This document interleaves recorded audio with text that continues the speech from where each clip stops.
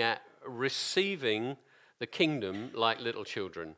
We're looking at this journey that Jesus takes in the build-up to him coming to Jerusalem. He's taking the Last Supper with his disciples, betrayal, arrest, ultimately his death and resurrection. And during that time, he does a lot of teaching on the kingdom. So that's what the series really is all about, and we're going to be looking at receiving the kingdom like little children.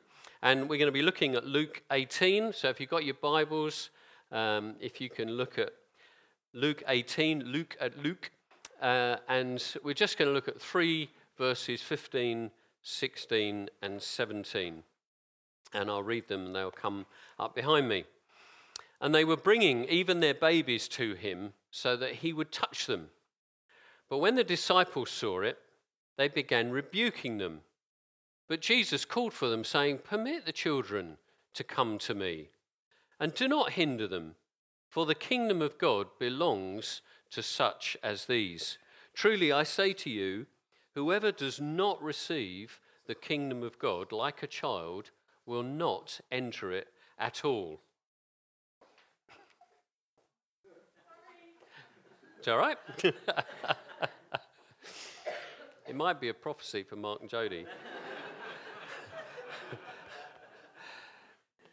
I want to cover 3 areas. A bit of a brief walk through the passage just to pick up some items to clarify. And then I want to look at 2 major areas. What is the kingdom of God? And then 5 attributes of young children that will help us to understand what it means to receive the kingdom. So just to walk through the passage, that word, it mentions babies. They were bringing their babies. It could be anything from an unborn child to an infant. So, it could be that people were coming, ladies were coming, and they wanted to have a prayer of blessing over their unborn child before it was born, and right through to infants. And it's interesting, the disciples' reaction, that, they resisted. Now, it could be that they were just protecting Jesus, because you see, in those days, they didn't have our level of communication, but they were able to communicate. And this was coming to the end of Jesus' 3 years of ministry. And so, Jesus was popular. He was known. And so, word got around. So there would have been, knowledge of Jesus is in town. Jesus is at that house. Let's go and go to Jesus. And so it's quite possible there was quite a large crowd. And it was not uncommon for children to be taken to a teacher or a rabbi to be prayed for. So it could just be partly that they were wanting to protect Jesus from the crowd. But partly they were, they were acting out of their culture as well, because the culture was that men were important and women and children weren't. And so, that's what they could possibly have been doing. We see lots of things that the disciples did that were, not necessarily very helpful. And Jesus makes it clear, no, don't do that. I'm open to everyone. There's no hierarchy here. Men, women, children, it's fine. Come on, they're all able to come. And, it's easy for us. We may not differentiate in the same way, but it's easy for us to underestimate children's ability to know Jesus and to have a meaningful relationship with him. Our experience as parents, our eldest, when she was 4, she gave her life to Jesus. And, she didn't understand the gospel fully. She couldn't list the various doctrines of this, that, and the other. She was 4 years old. But it started a meaningful relationship with Jesus. And the Spirit of God came on her. And when she was 5 and 6 and 7, she was operating in spiritual gifts. It changed her life. She had a meaningful relationship with Jesus and continues to do so. And I think it's important we understand that from, small to old, we're all able to have a relationship with Jesus. And he welcomes us in the way that he welcomed the children. And in that last verse, it says about receiving the kingdom of God. To receive something like that, it's a gift. It's not something you earn. It's not like wages. This is a gift of God. And, children receive gifts quite readily, don't they? Quite openly. They're very happy to receive a gift. And, there's no suspicion. They don't receive it and go, no, okay, what's behind this? Are you expecting something from me when I take this? I'll have it. Come on, give me the gift. I want it. And, they take it without any embarrassment. They could be in a room full of people. One gift to one child. Yeah, come on, this is for me. I'm taking it. They don't stand and go, oh, hang on. Is this going to make it look like I'm a bit more important than anyone? Oh, no, maybe I shouldn't receive it. You ever heard a child say that? No, come on. And, we can be a little like that with gifts. Well, why is God doing this?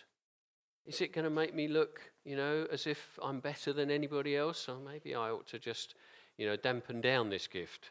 Maybe I shouldn't reveal it. What are people going to think of me? We receive the kingdom of God like a child. And childs go, yeah, come on, I'll have it. Give it to me. There are just a few things that I wanted just to pick up out of the passage. But I want to look at two things particularly. And that is, what is the kingdom of God? And we've only got a short time. And what does it mean to receive the kingdom of God like a child?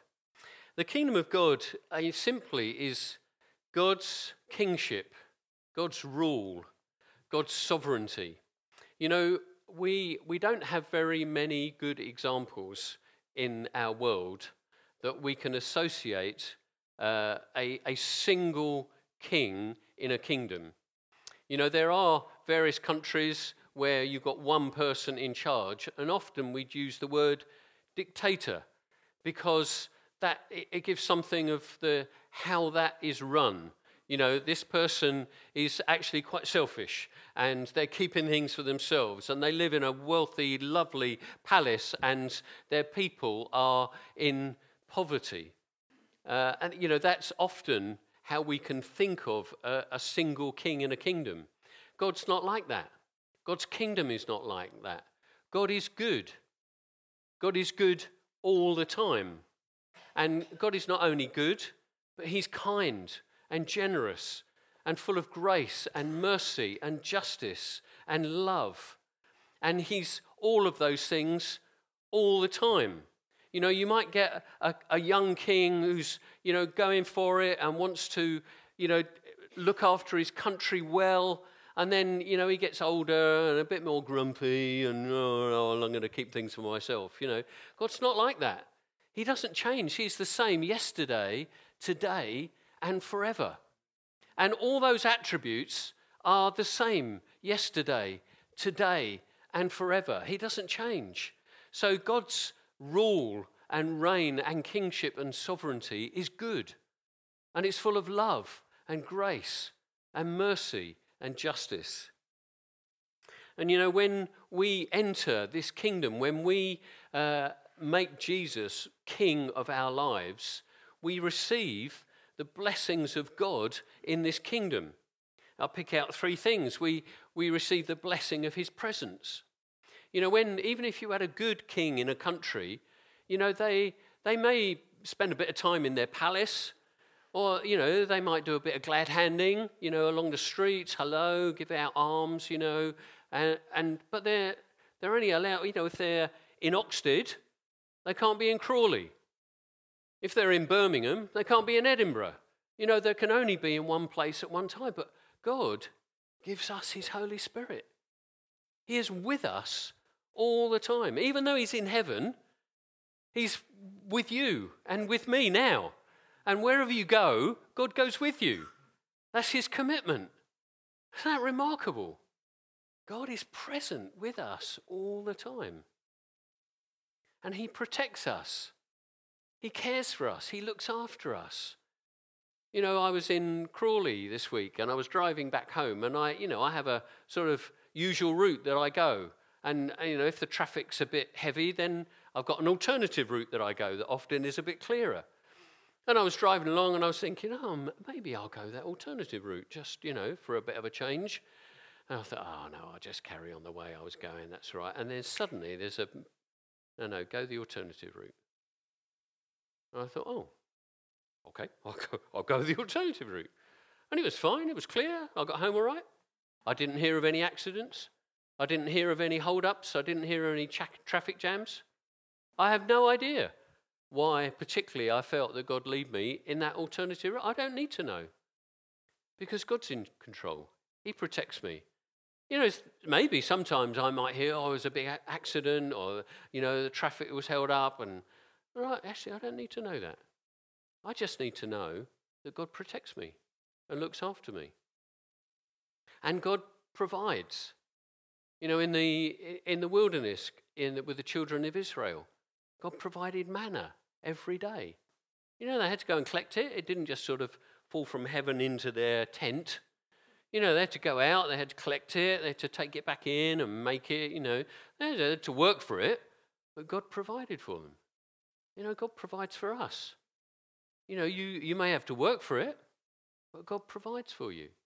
And Liz and I have been married over 40 years. We can look back and say, God has provided for us every day. There are moments when it's a bit lean. It's not always mountaintop experience. It's not always plenty. There are moments of leanness. And in those moments, you think, well, where's God? What's going on? Why is this so difficult? Why is this so challenging? Why haven't I got any money? Why is it not working out? In that moment. But when you start looking back, you say, actually, yeah, God provided. God worked things out. You don't always see it today in this moment. But when you look back, you say, actually, yeah, God's a provider. And you see he's the same yesterday, today, and forever. So what we see in the past, we can expect today and expect in the future. They're the blessings of God as we enter this kingdom. And each one of us who is a believer and has made Jesus king of their lives is a citizen of this kingdom of God. And when we gather here, we're all sitting. It's not just like, we're a gathering of like-minded people. But no, there's something tangible that happens when we gather the church together. It's a reflection of what is to come. It's a reflection that there's going to be this gathering one day before the throne of God. It's a reflection that the bride of Christ will one day be united with him.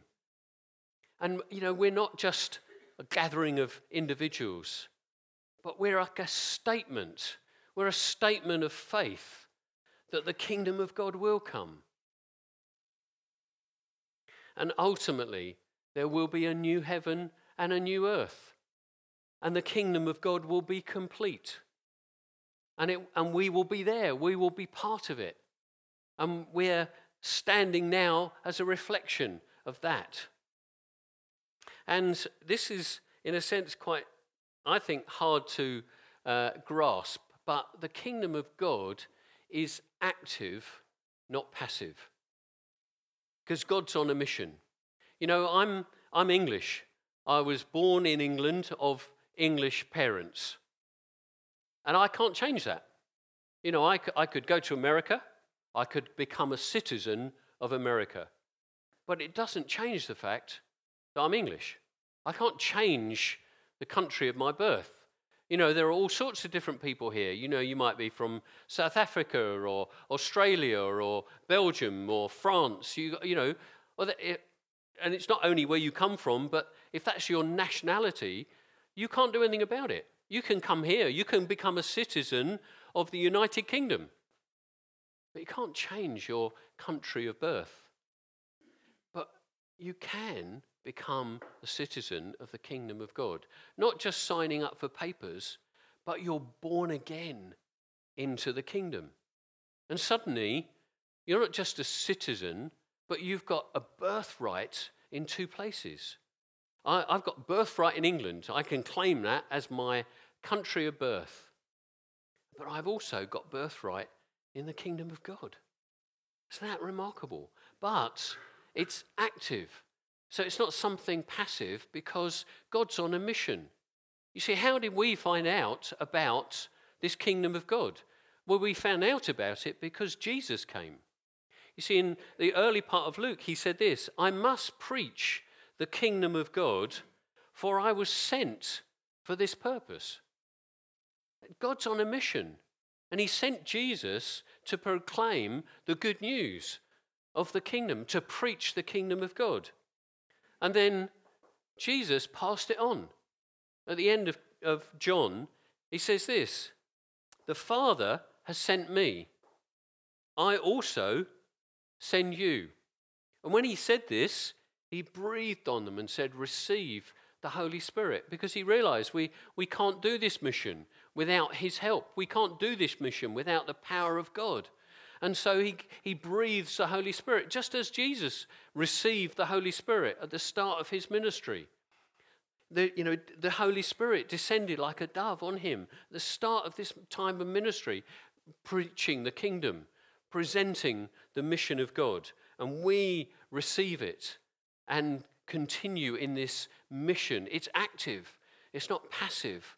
We are completely part of the mission of God. So if that's a snapshot of what the kingdom of God is, then how do we receive it like a child? Well, I've got 5 things that I want to mention. And they're not necessarily the top 5 out of however many attributes there are of children. They may not be the best 5. They just happen to be the 5 that I felt God speak to me about when I was preparing. And I trust that they're the ones that you need to hear. So, firstly, children are inquisitive. You know, young children are into everything, aren't they? And they're into everything constantly. You know, it doesn't stop, from morning till night. They're just everywhere, exploring, touching things they shouldn't be touching, but they just getting on and doing it. When you've got crawlers, they crawl on, they don't go, oh, no, I better not. No. Oh, chair, that's good. Yeah, chair's firm. Table, yes, I can pull myself up on a table. No, they'll go for the glass vase. Oh, look, it's fallen over. They're just they don't care. They're pressing in. They want to know. They want to discover. They want to learn. People, you say that people are born, with a silver spoon in their mouth. Well, it's as if these children are born with Rudyard Kipling's poem in their head. The poem 6 Honest Serving Men. It starts like this. I keep 6 honest serving men. They taught me all I knew.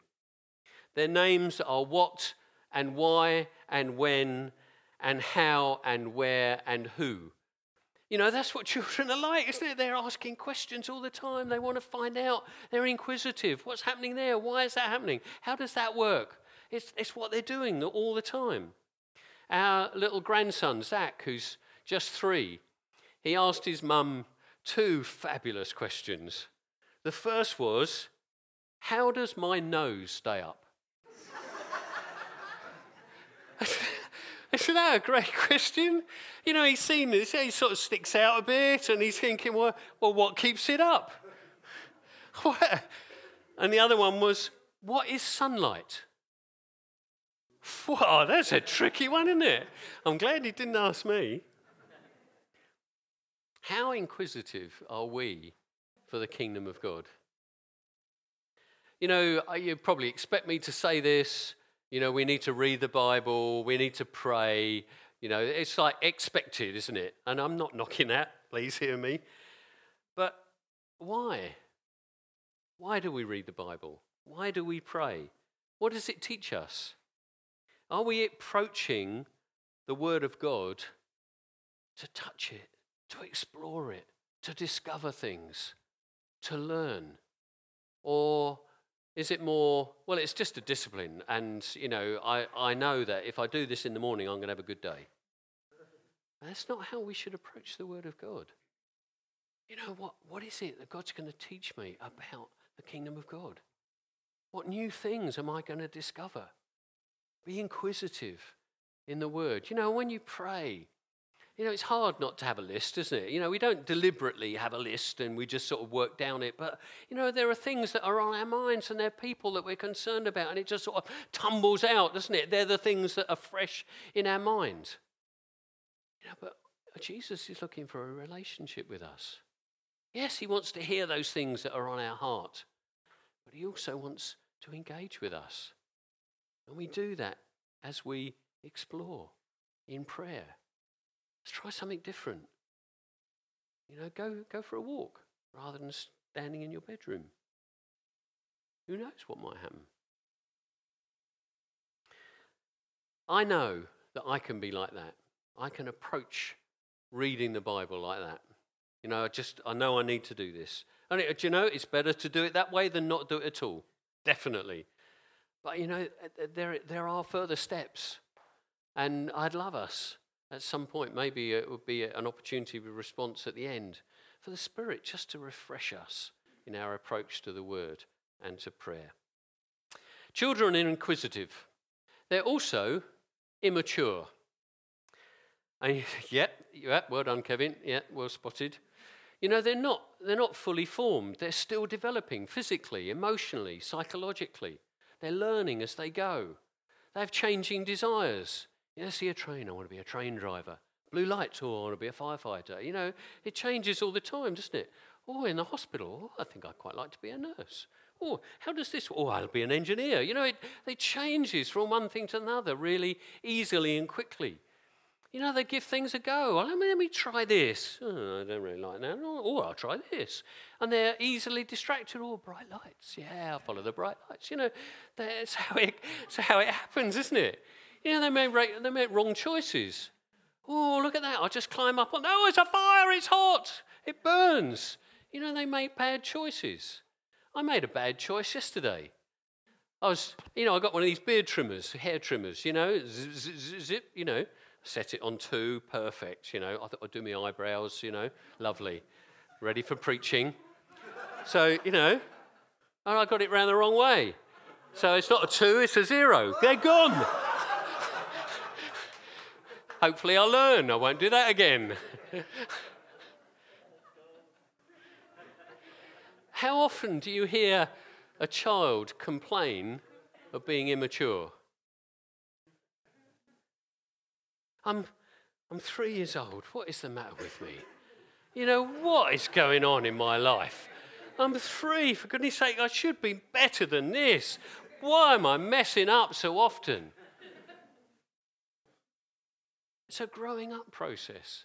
It takes time.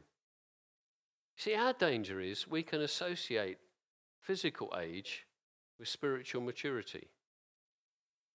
You see, you may be, you know, older, or it could be that you're 5 years old as a Christian, or 10 years old as a Christian, or 15 years old as a Christian. And you think, well, I really ought to be showing some maturity. So I'll just sort of show some maturity. I know I'm not. I know I'm immature, but I don't really want to show that because what are people going to think of me?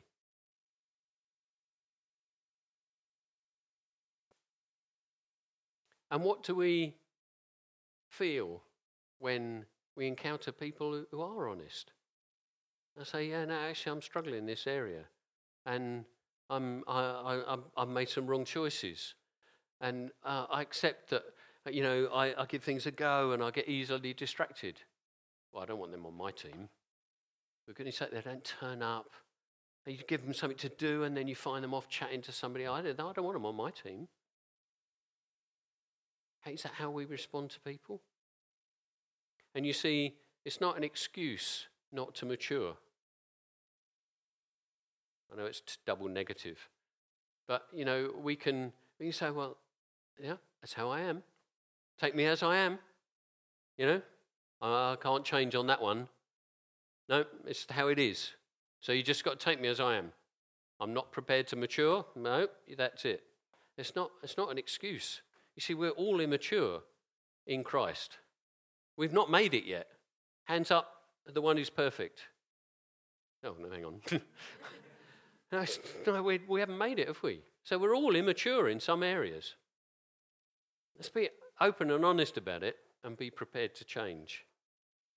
So children are inquisitive, they're immature, and they're also fun. You see, children are unhappy when they're not happy. Have you noticed that?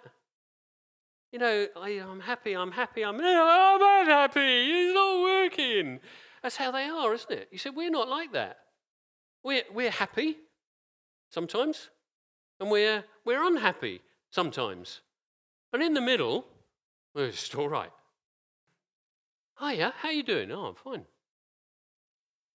Hey, how you had a good day? Yeah, not bad. You know, you meet somebody, you say, how you doing? Oh, I tell you, I am absolutely buzzing. It's brilliant. Wow, it's great. Well, you'd say, hey, what's happened? You know, tell me what's going on. Because that's unusual, isn't it? But with a child, they're like, oh, it's great. No, it's not great anymore. You know, they're looking for fun. They focus on the things they enjoy. And when they've found it, it's repeat, enjoy, repeat, enjoy. It just goes on until they stop enjoying it, and then they look for something else. They've got favourite games. They've got favourite books, favourite films. We were up in Leeds with our granddaughter last weekend. Well, not just with the granddaughter, with our daughter and son-in-law. And Anna, she's 3. And we didn't play many games, or didn't have much time for many games, but we played one game, I think, 3 times. And we played it to her rules. I was like, no, I don't like these rules. We're going to play it like this because it's much more fun. That's how we do things. You know, and she's got her favourite books. You know, I'm sure Liz will remember Naughty, Naughty Abigail and The Hungry Caterpillar. You know, it's like they're embedded in my head. We've read them just as we're getting out of it. The next one comes along and wants to start reading it, and their favourite. And, you know, with this Hungry Caterpillar book, it's getting more and more worn, and we're thinking, for goodness sake, will you fall apart so we can not have to read it again? But, you know, the kids, no, I'm just kidding. But kids are like that, aren't they? They love their favourite books. You see, Jesus enjoyed himself.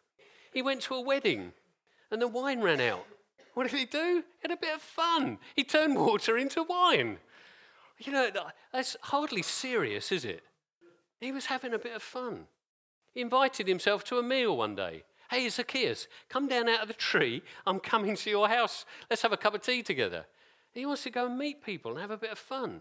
He went fishing with his friends. He said, come on, let's put the net out on this side. Whoa, my word, all those fish. You imagine them talking about it. Oh, you know, hey, do you remember that time we went fishing with Jesus? We got all those. It was amazing. And, you know, Jesus is the Son of God. He's come through and he's walked to Jerusalem. He's died on the cross. He's resurrected. What does he do?